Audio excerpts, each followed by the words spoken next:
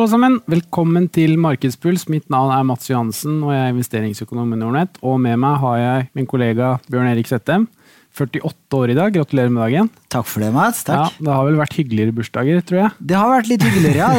Jeg kommer til å huske den bursdagen her i hvert fall. Ja, det klart. Nei, det jo skjedd dramatiske ting rundt omkring i verden de siste par dagene i lys av dette koronaviruset, så man ser jo nå at nå begynner ting å stenge ned. Både Italia har jo stengt ned hele økonomien faktisk, bortsett fra matbutikker og apoteker, og i Norge så stenges jo nå barnehager og skoler ifra i dag av faktisk. Og vi også vil jo komme til å holde oss hjemme etter denne sendingen her på ubestemt tid, da, også jobbe hjemmefra. Så pengepodder og så videre vil jo da selvfølgelig komme ut via andre kanaler enn fra studio her da. Vi vil spille inn via Skype og så videre, så det skal komme ut hver uke, og så får vi jo se hvor lenge det varer. Men det jo en ting, Bjørn Erik, men vi må snakke litt om markedet også. Ja, det blodrødt i dag også, ned 6-7% på Oslo Børs, ja. Og vi vel ned rundt 30% siden nyttår. Ja. Det begynner å gjøre vondt her, Mats. Ja, det begynner jo å bli mye. Jeg ser jo førhandelen på Wall Street også jo stengt nå, og det jo på grunn av at disse futurene, altså fremtidskalde handlingen som gjøres da, den har en grense på 5%, da stopper handelen, så hvis den faller mer enn 5%, så stopper handelen, og det har nå skjedd i dag igjen da. Det skjedde jo litt tidligere, og det klart det noe man ikke ser hver eneste dag. Så det klart at det, for å ta det litt med galgenhumor også, så lover jo ikke det bra for dagen på Wall Street. Det var jo en kraftig nedgang i går, og det vil sannsynligvis bli det samme i dag. Og litt av grunnen til det jo talen til Trump i går kveld, der han stengte blant annet all innreise fra Europa til USA, og du ser nå altså at USA også tar etter da, med disse tiltakene, så det klart at det har konsekvenser for verdensøkonomien dette her også. Det har det, og som ikke de store problemene med koronaviruset nok, så har vi også fått en oljepriskollaps. Ja, det har vi også fått. Vi kan jo se på Brent-grafen her på skjermene. For de som liker det også, så ser man jo, hvis man ser på skjermen her nå, så ser man jo oljeprisen fra, ja, her oppe var vi jo på $68 i januar, og nå vi nede og surrer på 33. Og mye av grunnen til det jo rett og slett at vi har fått en priskrig på olje, på toppen av dette koronaviruset da, som har gjort at du får både et tilbudssjokk inn til markedet, for Saudi-Arabia har nå bestemt seg for å oversvømme markedet med olje, og produserer nå 1-2 millioner fat mer enn hva de vanligvis gjør. Det oppe på, de satser vel på innen april å produsere rundt 12 millioner fat. I dag så produserer de 10-10,5. Og flere av disse OPEC-landene har nå bestemt seg for å øke produksjonen for en slags priskrig mellom Russland og for så vidt det å knekke shale-industrien, som liksom det som hovedtesen rundt dette her. Og grunnen til det voldsomme fallet som man ser i oljeprisen nå, jo selvfølgelig på grunn av at man får et etterspørselssjokk, fordi verdensøkonomien holdt på å si har tatt en pause. Kina har jo vært i lockdown lenge, og nå begynner Europa og USA, som ikke bra for oljeprisen. Samtidig som at OPEC hadde jo et møte for noen uker siden, der de håpte på å kunne få kutte produksjonen med 1,5 million fat til, for å tilpasse tilbud- og etterspørselsbalansen i oljemarkedet. Men det viste seg ikke, Russland som en aktør der, viste seg å ikke gå med på det, noe som gjorde at Saudi-Arabia ble relativt sure, og bestemte seg da i helgen på å kutte prisen av olje, altså oljen de frakter og selger, til venner, blant annet da Kina og så videre, med $5-6, som gjorde det at vi fikk en katastrofal dag på Oslo Børs på mandag. Det var jo en type Black Monday part 2, for å si det på den måten, vi var vel ned 12,5% på det meste, og så gikk det litt bedre utover dagen, så vi endte vel ned 8,5%. Men det klart at det dramatisk for et land som Norge nå med så stor avhengighet av olje da. Så man ser jo, hvis man regner veldig enkelt på det, så glipper jo Norge nå halvparten av årlige inntekter egentlig bare på dette oljeprisfallet. Så har vi jo på en måte tatt igjen litt med kronesvekkelse og så videre da. Men det jo absolutt dramatisk, så det blir spennende å se hva myndighetene nå iverksetter av tiltak, for det trengs, det ikke i tvil om. Noe lignende har vi sett før i 2014-15, da falt jo også oljeprisen kraftig, og det var også fordi at Russland ikke ville være med på et slikt koordinert kutt. Ja, det var det, og så var det i tillegg selvfølgelig denne kall det krigen mot shale, da, som man også ser nå, at Saudi-Arabia har sett seg lei at USA bare har økt og økt produksjonen, mens det OPEC som har tatt ansvar for å kutte produksjonen for å balansere markedet. Da. Og sånn som man ser det nå, og jeg har kikket mye på Bloomberg i det siste, på sånne live-reportasjer utover kvelden, og man ser jo nå at break-even-kostnaden i snitt for disse shale-produsentene, altså kostnaden for å produsere et fat olje på rundt $40. Og det jo det som gjør grunnen til at man nede på rundt 30 nå, jo at det skal svi for disse shale-produsentene. Så håpet til OPEC sånn langsiktig jo at man skal prøve å knekke denne shale-industrien, og så gjenstår det å se om de klarer det. Det jo på en måte det som kjernen i krigen her. Og så har du i tillegg dette etterspørselssjokket som kommer i lys av at verden nå på tomgang da, etter dette koronaviruset. Så du får en dobbel effekt her da, som veldig lei, spesielt for oljeprisen, som avhengig av at altså, forbruket av olje sterkt korrelert med veksten i verden. Da, og når veksten i verden så avtagende som man nå, så får du kollaps i oljeprisen, da, rett og slett. Det ingen som vet når eventuelt oljeprisen skulle stige igjen, men i 2014-16 så lå den jo nede i 1 år eller 2, før den begynte å stige igjen. Hva din hypotese nå, hvis du skal skyte fra hofta? Ja, nei, det vanskelig. Man ser jo, hvis man ser på budsjettene til Saudi-Arabia, så budsjetterer jo de med en oljepris på 60-70 i hvert fall, for å håpe sine statsfinanser skal gå rundt. Det jo relativt lukrativt å bo i Saudi-Arabia, det jo ingen skatt, gratis bensin og så videre, som gjør at de lider like mye som hele verden Saudi-Arabia også, men de har jo muligheten til å produsere mer, og har jo en mye lavere løftekostnad enn hva for eksempel norsk sokkel har. Da.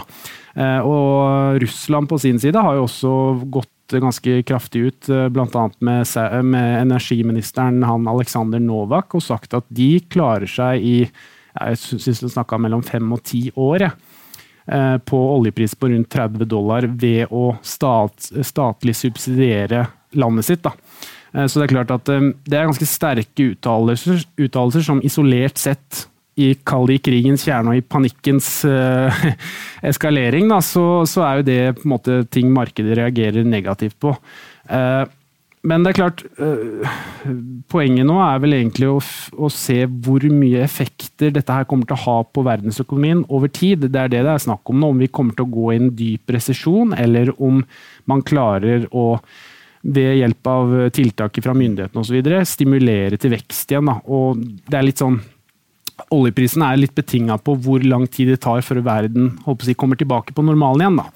Og det klart, men hvis vi skal se på lyspunkter da, Bjørn Erik, som det også viktig å se på, at det alltid etter natten så kommer soloppgangen, for å si det på den måten. Og det jo at Kina jo i gang igjen nå, sånn mer eller mindre, så de har jo på en måte på forhånd vært, altså de ble jo første linje i forhold til at dette viruset etablerte seg jo i Kina, og de har jo vært preventive med å stengt ned alt sammen, men nå ser man nå at ting begynner å det begynner rett og slett å ta seg opp igjen der, da, sakte, men sikkert. Og det jo en positiv ting. Og så får vi se hvor lang tid det tar før Europa klarer å hente seg inn igjen. Da. Nå ser det jo relativt dramatisk ut, blant annet i Italia, som har mistet kontroll på antall smittede og har stengt ned stort sett hele landet, bortsett fra matbutikker og apoteker, det mest nødvendige. Og det selvfølgelig ingen som vet hvordan denne virusspredningen vil bli fremover. Det jeg har lest av analyser, da jeg mest enig med dem som sier det at aksjemarkedet vil ikke bebønne ut før vi har fått kontroll over spredninga. Så lenge spredninga fortsetter ukontrollert og eksponentiell vekst, så vil aksjemarkedet falle i det store og det hele. du enig med den påstanden? Ja, absolutt. Og så kikket jeg litt på smartinger som kaller regnet på antallet smittede i forhold til dødelighet og så videre. Det at man har jo som sagt mistet litt kontrollen på antall smittede med tanke på at man har sloppet opp for testkits, og hvis du ikke er gammel og i høyrisikosonen eller nær sagt daudsjuk av feber, så blir du ikke testet. Men det man vet er jo at dødstallet er jo fastsatt, så det vet man. Og så vidt jeg har fått meg bekjent med, nå skal jeg ikke si at den er vanntett den formelen, men det er i hvert fall flere smarte folk som har regnet på det, at hvis du ganger dødstallet med 500, så har du en indikasjon på antallet smittede, da. Som da tilsier selvfølgelig at dødelighetsraten er mye lavere enn hva den er i dag, med tanke på at man hører om relativt få smittede, og ganske mange døde, spesielt i Italia, da, hvis man baserer på Europa. Men sånn, gitt ut ifra de tallene jeg så på i går i hvert fall, så er det vel minimum 3 millioner smittede mennesker, og ikke 120 000 som det står på alle disse sidene. Da. Og det høres jo ganske sannsynlig ut med tanke på at dette er et globalt virus. Vi er det 7 milliarder mennesker i verden, så det er klart at det høres jo mer sannsynlig ut at det er flere millioner smittede enn bare noen 100 000. Da. Det er nok veldig store mørketall ute å gå. Ja. Veldig mange av de landene har jo ikke helsevesen som kan teste folk og så videre. Nei, det er akkurat det. Og det ser man jo i Norge også, at her også sliter man jo med å ta unna kapasiteten, rett og slett. Så det er gjengs egentlig for de fleste landene når det kommer en sånn akutt krise, da, som man kan kalle det, som legger så press på helsevern og så videre. Men det positive da, er jo at det er jo, eller positive, kall det positivt, er jo at dødelighetsraten er jo lavere enn hva man ser i dag, for at man opererer med, kall det feil antall smittede. Da. Så det er jo en positiv ting. Tilbake til aksjemarkedet, Mats. Nå er jo vi snart 4 år tilbake, hvis du ser på kursutviklingen på Oslo Børs. Kan du ta opp den, eller bare se litt på den historiske grafen der? For nå har vi jo falt rundt 30% siden nyttår. Ja. Og da er vi tilbake på høsten 2016-nivå, er vi ikke det? Jo, hvis vi drar det litt teknisk her, da, så kan vi se at nå stopper vi på 6,64 som vi treder på akkurat i dag, og da ser man jo at da er man jo tilbake på nivåer som man så i november 2016, så du er i hvert fall 3,5 år tilbake i tid, da. Og det er klart, det er dramatisk. Dette har skjedd på knappe, det er vel under en måned, si 3,5 uker. Så det er klart at det har gått hardt utover Oslo Børs i det siste. Det er klart, med dager som i dag, når vi er ned 6%, og vi hadde jo ned 12% på mandag, så halverte man jo blant annet store aksjer som Aker BP, man halverte nesten Equinor, og DNB var jo ned over 30% de første minuttene av handel. Så det er klart, ved sånne sinnssyke kursfall, så ljuger jo indeksen litt også, da, selvfølgelig, for man får nær sagt tilløp til panikk, at folk bare glepper ordre og bare måker det ut i markedet, og så er det ingen som tar imot. Det er ingen kjøpere da, rett og slett, som gjør at Det tok ikke mange minutter før kursene gikk litt opp igjen. Og I hvert fall på DNB, hvis du ser på et selskap som er interessant, da, hvis du ser på hvis vi ser på Aker BP for eksempel, så har jo ikke det selskapet ser ikke det ut til å finne en bunn her. Da. Her ser man jo at man har jo bare i januar 2020 så tredet man på 290-300 kroner, litt avhengig, og i dag så er man nede på 115. Så det er klart, det er jo dramatisk for oljeprodusentene, og Kjell Inge Røkke, din gode venn fra Molde, der har vi jo begge bodd, han sliter litt om dagen. Han har jo fått halvert sitt innehav i Aker BP sånn hvis du regner i rene tall. Da. Ja, for naturlig nok så er det jo oljeselskap og oljeserviceselskap som har falt mest nå under nedgangen. Vi så på taperlista siste uka, da var det bare olje- og oljeserviceselskap og ett flyselskap. Ja, Norwegian også, og det ser man jo, hvis man ser på flybransjen generelt, så er jo eller reiselivsbransjen, som man kan ta med cruise for eksempel, så hvis du ser på et stort norsk rederi, RSL, eller Royal Caribbean Cruises som det heter, det er jo tidligere et norsk selskap, men de ble dobbeltnotert i forfjor, tror jeg, og så er de bare notert på den amerikanske børsen nå. De også er jo ned, jeg tror det er ned i skrivende stund, er jo ned 70%, så det er klart, Investorene frykter jo nå at disse reiselivsselskapene, om det Norwegian, om det SAS, om det Delta Airlines i USA, eller om det RCL og alle de andre cruise- og reiselivsaksjene, at de skal slite fremover. Og det klart at disse reiselivsaksjene jo avhengig av fordringer, altså du avhengig av at du booker reiser fram i tid, påskeferie, sommerferie etc., sånn at kontantstrømmen dem skal være jevn. Men når markedet begynner å skjønne det at dette stopper opp, når man nå da ikke tør å booke reiser frem, for man vet ikke hvordan dette her blir, så stopper jo kontantstrømmen også opp, da, som gjør at selskapet fort kan, likviditeten stopper opp, og det jo dramatisk. Så det derfor markedet har diskontert inn at det kan komme emisjoner, det kan komme på en måte ekstraordinære profit-warnings og så videre på disse selskapene, så det jo den sektoren som kanskje, i tillegg til olje og oljeservice, som du sier, har fått merke det hardest. Da. Vi skal snakke litt worst case-scenario her. Under finanskrisen så falt jo de fleste aksjeindekser, breie aksjeindekser med mellom 50 og 60%. Hvis Oslo Børs da skal falle 50% nå fra toppen, da skal vi ned på 480 cirka. 480, da vi tilbake til 2013 eller noe sånt. Ja. Ja, og vi også tilbake til det som var toppnoteringene i 2007, altså før finanskrisen. Det også interessant å merke seg at hvis da Oslo Børs skal halvere seg fra den toppen som var nå for noen uker siden, så skal vi altså tilbake til toppnivåene før finanskrisen, så den nye bunnen kan muligens, kanskje, komme til å bli den gamle toppen før finanskrisen. Og så en annen ting som viktig her også, jo at dette jo en annen situasjon enn finanskrisen. Finanskrisen var jo en finanskrise, at det var bankproblemer. Nå har jo ikke, per definisjon i dag, så har jo banksystemet mye sterkere enn hva det var i 2007-2008. Men problemet nå jo at verdensøkonomien skjelver såpass at man, altså, som vi har snakket om tidligere, alt stopper opp.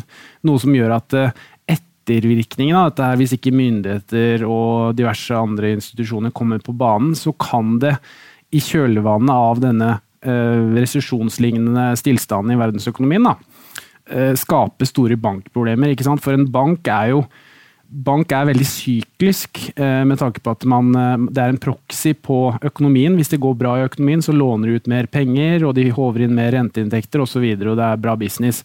Det stillstand i økonomien, så stopper folk å låne, folk stopper å betale og så videre, og da vil til syvende og sist banken også få problemet.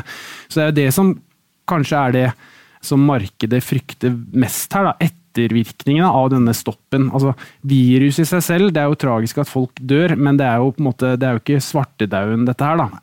Men det dette med alle disse permitteringene og stillstanden i økonomien som kan skape ganske store ettervirkninger, som et problem her, da. Så det klart, myndighetene har jo nå iverksatt flere tiltak, både i Norge og internasjonalt, og det kommer helt sikkert enda mer også, for de også forstår jo hvor dette her eventuelt kan gå, da.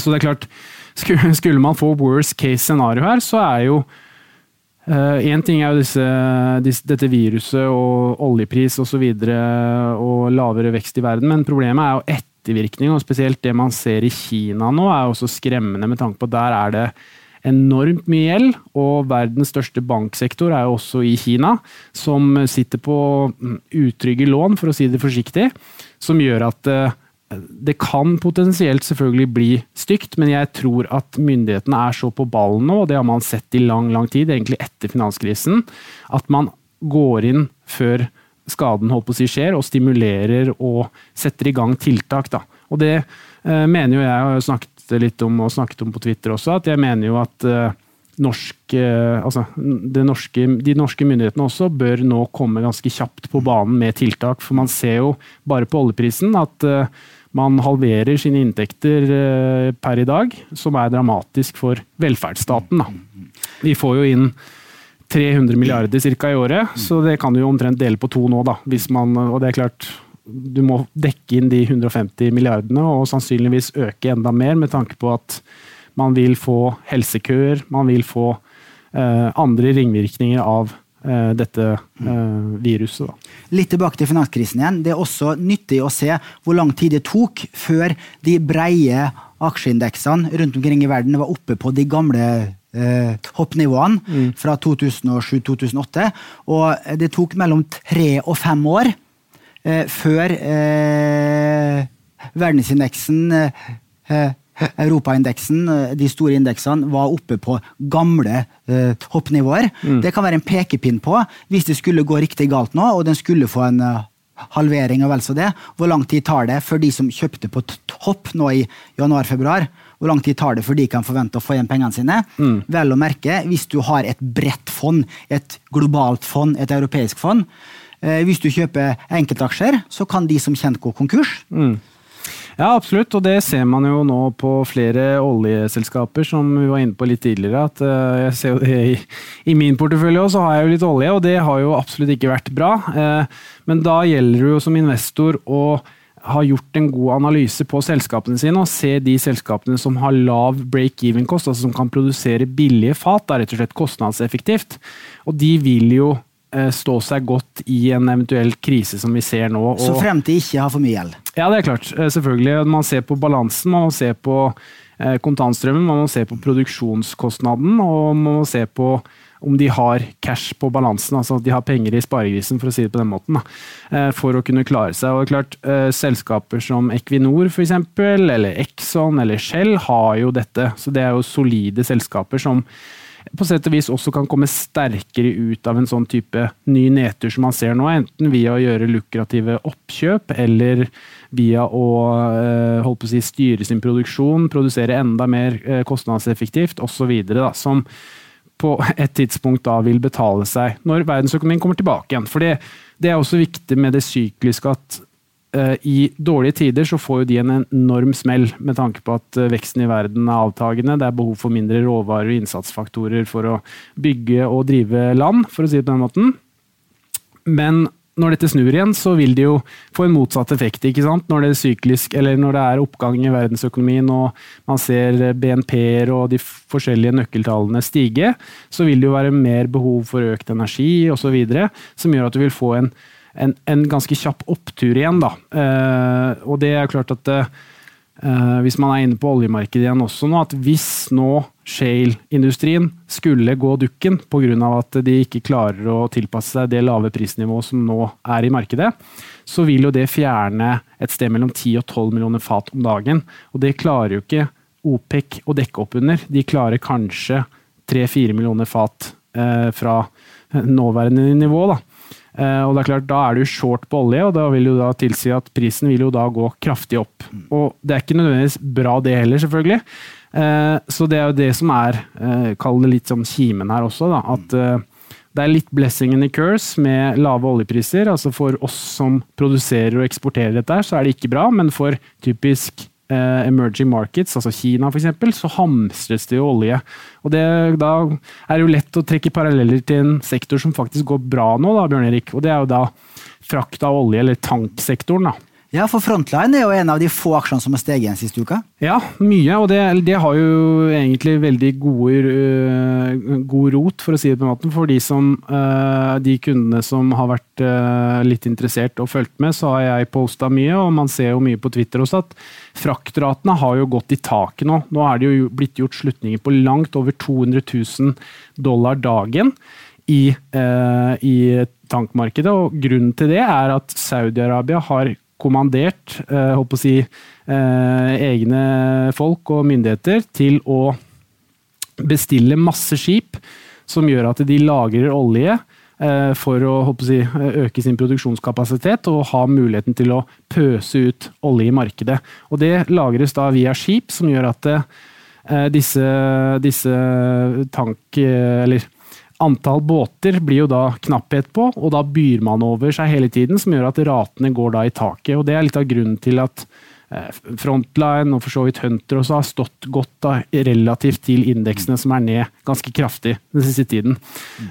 Og per i dag så ser jeg at det er gjort rater på over $200,000, og bare til sammenligning så er nullkosten for et skip, med alt inklusiv av leie, bensin, drift, etc., rundt 23 000. Så du nesten 10-gangeren da, på en sånn tur, og det klart, det blir gode penger av. Det blir gode penger på kort sikt, men hvis veksten i verdensøkonomien skulle falle, og du får en resesjon, så vil du også på litt lengre sikt bli fraktet mindre olje. Ja, og det som kanskje kall det verste sånn sett, jo at hvis denne shale-industrien skulle få problemer, og man må stenge ned masse kapasitet der, så vil jo reiseruten til disse fraktselskapene bli kortere, for nå har det vært sånn at den økte eksporten fra USA har tilført at flere, spesielt Kina, da, har kjøpt mye olje fra USA, og distansen fra USA til Kina mye lengre enn fra Saudi-Arabia til Kina. Så det det også som på en måte et poeng her. Da. Men i forhold til det med tank, og jeg jo ganske positiv til det selv, og det jo det at det så få båter uansett, så det fundamentale i markedet relativt bra da. Så på et eller annet tidspunkt, hvis ting begynner virkelig å komme i gang her, og man får litt positivitet igjen på børsene, så tror jeg de kursene vil fortsette. For at man har et så stramt marked, det så få båter tilgjengelig uansett, og litt energi må fraktes rundt i verden uansett, for vi har jo stoppet opp nå, men nå vi jo på vei opp igjen, da, selvfølgelig, og man har uansett ikke muligheten til å stoppe opp verden over en lengre periode. Da sliter vi jo alle mann, Bjørn Erik. Da det jo bare å, som jeg har sagt på Twitter, kjøpe hagle og remme til skogs, holdt jeg på å si. Men, så det tror jeg ikke skjer denne gangen her heller. Så det klart at det jo en positiv ting oppi all denne elendigheten. Vi må snakke litt om renta også, for et av de viktigste virkemidlene myndighetene har, og for sentralbanken, å sette ned renta.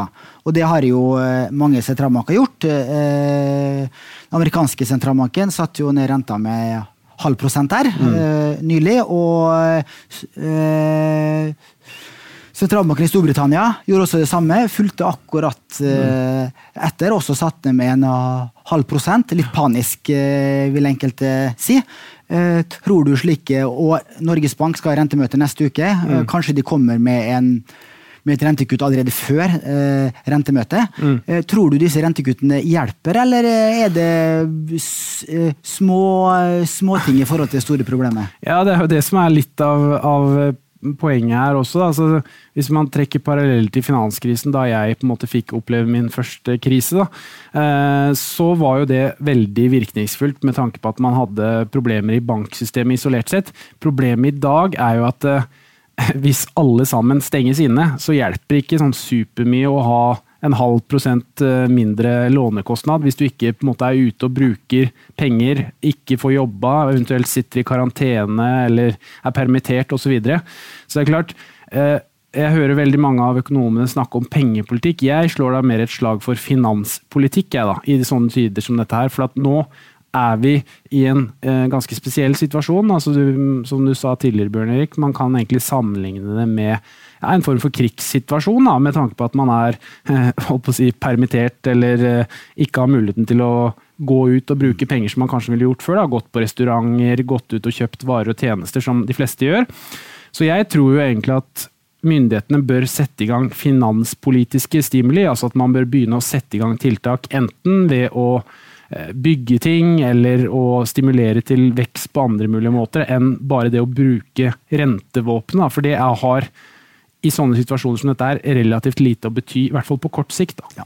Og man vil jo bruke litt finanspolitikk også, det å snakke om at den sykelønnsperioden skal kortes ned og Trump gikk jo foran og snakket om kutt i arbeidsgiveravgift og så videre, så det klart du kan gjøre en del sånne skattekutt blant annet, det jo en form for finanspolitikk, så det mange sånne type ting du kan gjøre, og det har blitt diskutert i Norge også, så vil det sannsynligvis komme enda mer da, fremover. Det har jo vært litt sånne vage tiltak hittil, og så antar jeg at det vil komme en ganske sånn stor pakke, blant annet for å redde litt reiselivsindustri som vi tross alt har blitt ganske stort da, de siste par årene. Man ser jo flyselskapene sliter. SAS kom jo med en melding her i forgårs vel, at de ba alle ansatte om å kutte 20% av lønna si, og det klart det er ikke superbra lønn der i utgangspunktet for flyverter og flyvertinner og så videre.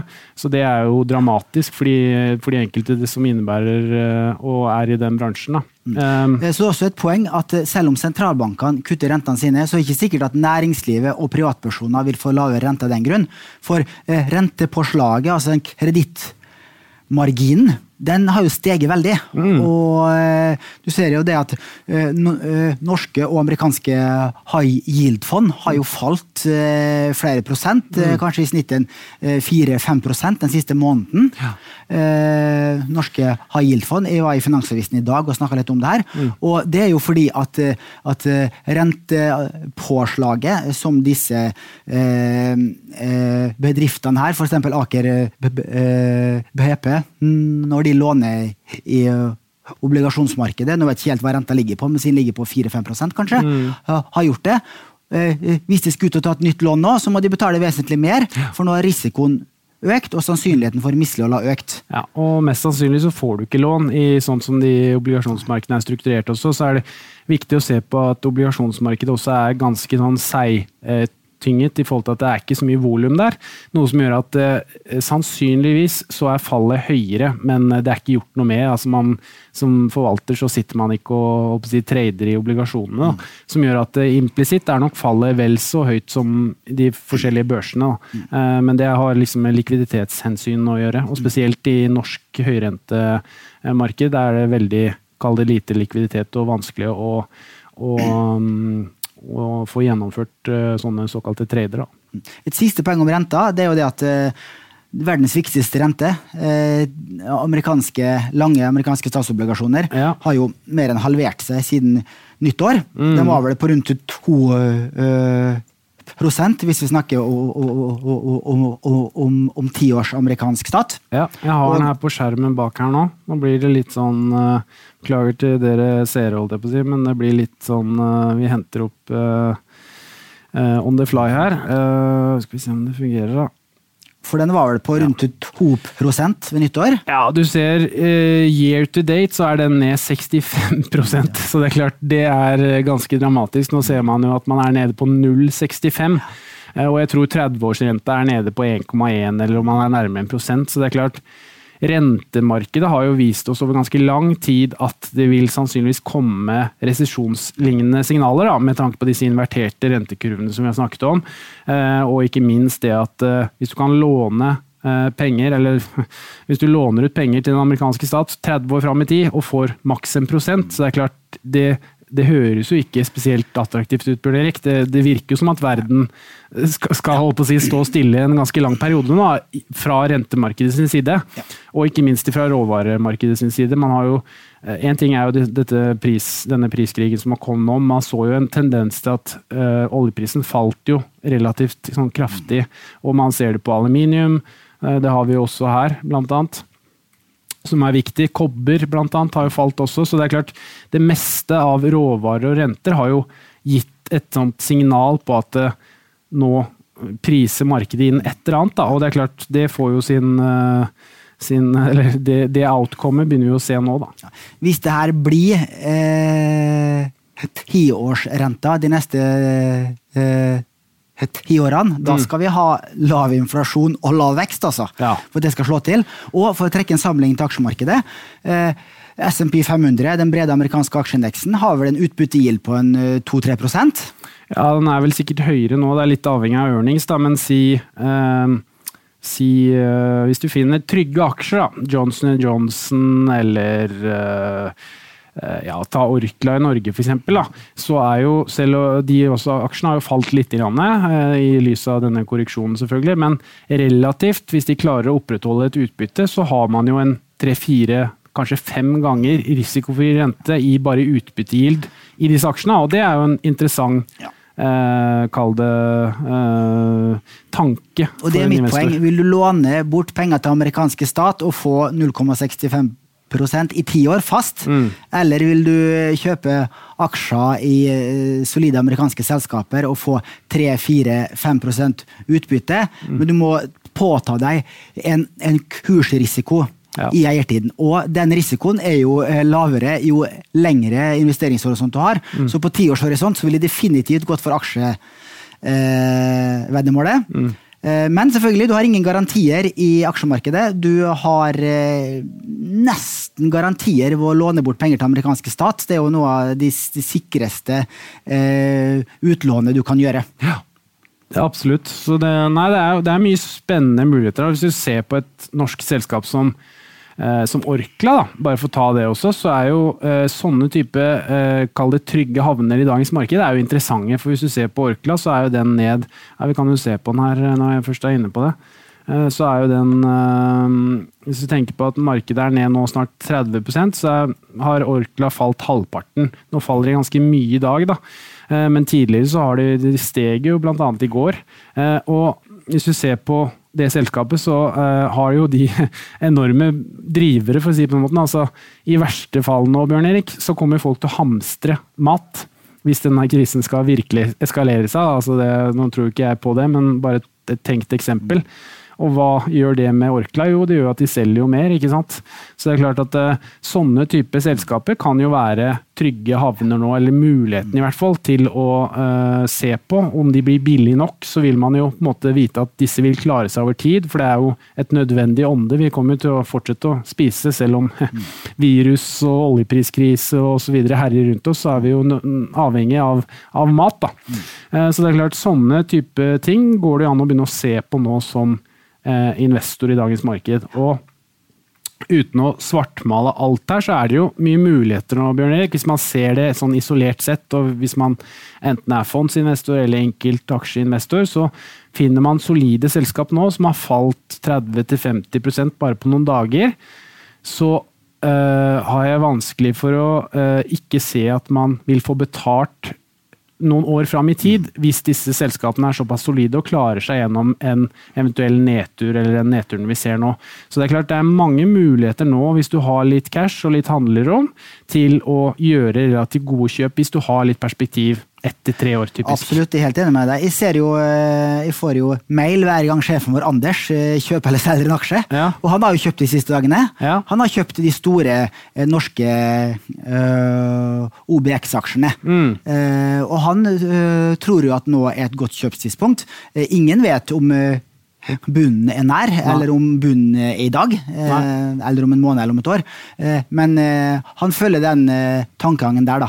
Har du selv gjort noen endringer siste uka? Ja, jeg har kjøpt litt. Jeg havnet ute i avisen her, og det viste seg jo dagen etterpå, eller kjøpte litt på mandag når vi var ned 12%, og det var masse greier som halverte seg, så kjøpte jeg litt eksisterende på de aksjene jeg har i min portefølje på Shareville.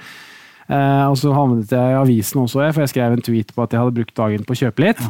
Og det var jo veldig bra på tirsdag, og så det ikke sånn superbra i dag igjen. Da. Så det klart, ting går litt opp og ned, men jeg har jo perspektiv på investeringene mine. At jeg ser jo at nå jeg jo i ganske svine tap på disse oljeaksjene og så videre.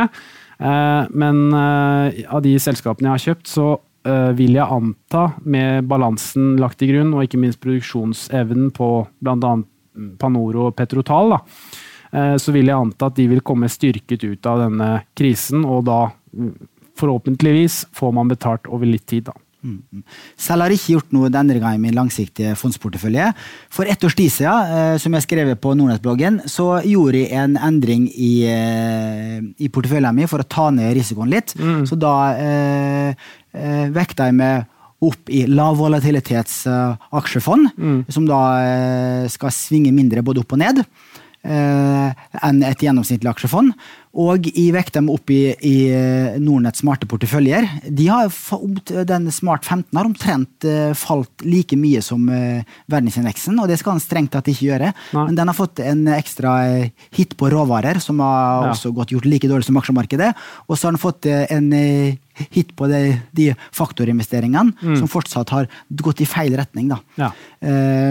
Men det gjør jo at min fondsportefølje på Shareville, den ligger da, så langt i år, ligger den foran indeks, det vil si at jeg har tapt mindre enn verdensindeksen. I fjor så tappte jeg mot indeksen når verdensindeksen gjorde 26% eller noe sånt. Ja.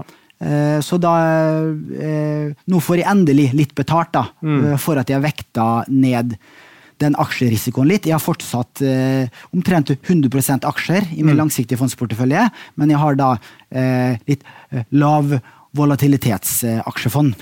Ja, for min del også ser jeg vel ned, ja, det er jo trist å melde, men jeg er vel ned rundt 20% i år da, og jeg ser jo børsen er jo da ned snart 30%, jeg er sikkert mer ned i dag da, men jeg er vel kall det, jeg har tapt 4-5% mindre enn indeks har gjort da, så det er jo jeg vet ikke om det er vel en fattig trøst da, for å si det på den måten, men jeg har i hvert fall tapt litt mindre enn indeks, og det relativt så er det jo bra, men pengemessig så er det jo ikke så veldig hyggelig da, så det er jo sånn det er. Og når vi er inne på fattige trøster, Mats, de som også har aksjefond, som ikke er valutasikre, altså europeiske, globale, amerikanske aksjefond, så vil du oppleve at fallet nesten er halvert, fordi at krona har svekket seg så mye, og det så vi også under finanskrisen, da selv om verdensindeksen falt med en del over 50%, så falt ditt globale aksjefond med noen og 40%, fordi at norske kroner svekker seg samtidig. Så der har du faktisk en støtpute. I hvert fall så har det vært sånn de 15 siste årene, at du har hatt en støtpute med at du ikke får med det hele verdifallet, fordi at den kronesvekkelsen, norske kroner svekker seg som regel i krisetider, da er det flight to safety, flukt til amerikanske dollar, flukt til euro og yen, og ut av små perifere valutaer som norske kroner. Ja. Og det har man jo sett nå, at utenlandsreisen til sommeren, hvis noen tør å gjøre det da, den blir jo veldig dyr, så det er insentiver for å holde seg, i eget land og utforske Norge, den har jo aldri vært høyere, både pengemessig og nå selvfølgelig på grunn av dette viruset da. Men men jeg tror det er bra. Jeg ikke vet om du har noen siste poeng her. Jo, en siste ting. For å trekke litt historiske linjer her. Det her gjør vondt. Vi har tapt, om ikke vi skal si kronebeløp, så har vi sikkert tapt halv årslønn for min del. Eksempelvis. Og du var med på finanskrisen, det var i begynnelsen av din eller i hvert fall investorkarriere. Jeg var med på finanskrisen, den gang jobbet jeg i Storebrand. Jeg var med på dotcom-krisen 2000-2001, da var jeg dine penger, journalist der. Og det kan føles som at fytti rakkeren, det her er jo helt forferdelig. Det går aldri over. Det går rett vest. Og da må vi huske på at det går bra til slutt. Det går opp igjen. Verden vil bestå. Ja, det er akkurat det. Man tenkte jo det under finanskrisen at dette var slutten på alt og sånt da, men vi kommer oss gjennom det, og dette viruset på et eller annet tidspunkt så vil det, enten så finner vi en vaksine, eller så vil det gå over av seg selv, at smittetakten vil avta da, og det er det egentlig markedet sitter og venter på nå, at man begynner å få en avtagende smittetakt da. Og som positiv ting på det så jeg at det var i hvert fall færre smittede i Norge i dag enn det var i går. Nå var det 160 smittet tror jeg, i går så tror jeg det var 202, men det er klart det der det vil jo mest sannsynlig, altså vi er jo i en startfase, så mest sannsynlig så vil det eskalere ganske kraftig nå, før man finner en eller annen topp, og man begynner å få litt kontroll på ting og tang, og da tror jeg også markedet begynner å prise inn optimismen da. Og så er det jo selvfølgelig kanskje det viktigste av alt er jo hva myndighetene nå iverksetter av tiltak. Det er jo egentlig det markedet sitter og venter på, så man kan finne et fotfeste et sted da. For det ser jo relativt bunnløst ut akkurat per i dag, og så får man se hva som kommer av beskjed fra myndigheter, hva som kommer av smittetall og så videre. Så det er egentlig det markedet nå fokuserer på, og for så vidt også oljemarkedet, med tanke på at det er en proxy på global verdiskapning da. Nei, så ta med dere de ordene inn i helgen. Verden vil bestå. Ja, og så er det at vi kommer jo til å fortsette som relativt normalt. Som sagt så er det ikke sikkert at det blir sendinger i Markedspuls fra studio her i neste uke på grunn av disse tiltakene som myndighetene nå har satt i gang, men vi skal i hvert fall få lagt ut pengepodder og lydfiler via at vi sitter på hver vår tue og prater via Skype og så videre, så det vil bli pengepodder også til dere andre som mest sannsynlig sitter hjemme på hjemmekontor eller kanskje også er i karantener. Så med det tror jeg, Bjørn Erik, så tror jeg vi bare må si jeg ser innfront her. Hvis vi ser på den, så er det error der også blitt. Så det er klart det er blitt for mye for både oss og innfront, så da er det vel på tide å kanskje å kutte sendingen. Men som en sånn siste ting da, så kan man vel bare si at jeg ønsker dere lykke til, og så er det viktigere enn noen gang nå å ha tro på verden, og så må du ha tro på deg selv og din egen strategi. Og har du gjort en god nok jobb, enten på enkeltaksjer eller fond, og har litt perspektiv på ting og tang, så er det i hvert fall mye billigere aksjer i dag enn det var bare for noen uker siden. Så det er jo en positiv ting sånn sett. Og mister du nattesøvn eller har lånt penger for å investere, så bør du kanskje kaste kortene, fordi at det også er en fair ting. Det kan gå 20-30% til, det er ingen som vet. Nei, og så nullstiller man, og så begynner man på nytt igjen. Så det er litt av hverdagen. Det er dette her som er risikopremien med å delta i aksjemarkedet. Det er jo viktig at den viser seg nå. Det har jo vært mange år uten risiko, har det i hvert fall følt sånn, at det bare har steget og steget hver eneste dag. Men nå ser man jo da at markedet faktisk har risiko, som er isolert sett en bra ting, for da fungerer jo markedet. Jeg sier jo ikke at krakk er bra, at jeg synes det er gøy og sånt, det synes jeg absolutt ikke, men man ser i hvert fall at markedsdynamikken er jo ikke død da, som mange kanskje trodde noen år tidligere her. Dette er veldig, veldig viktig lærdom for alle som sparer i aksjer og aksjefond. Ja. Supert. Da snakkes vi i hvert fall. Det er ikke så mulig at vi ses, men vi snakkes i hvert fall via ulike kanaler de neste ukene. Ha det bra! Penger, penger, penger, penger, penger, penger, penger, penger, penger, penger.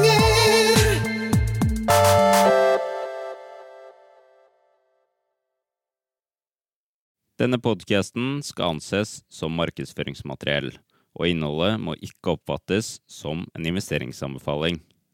Podcasten er kun ment til inspirasjon og informasjonsformål. Nordnet tar ikke ansvar for eventuelle tap som måtte oppstå ved bruk av informasjonen i denne podcasten. Les mer på disclaimer-siden på nordnet.no.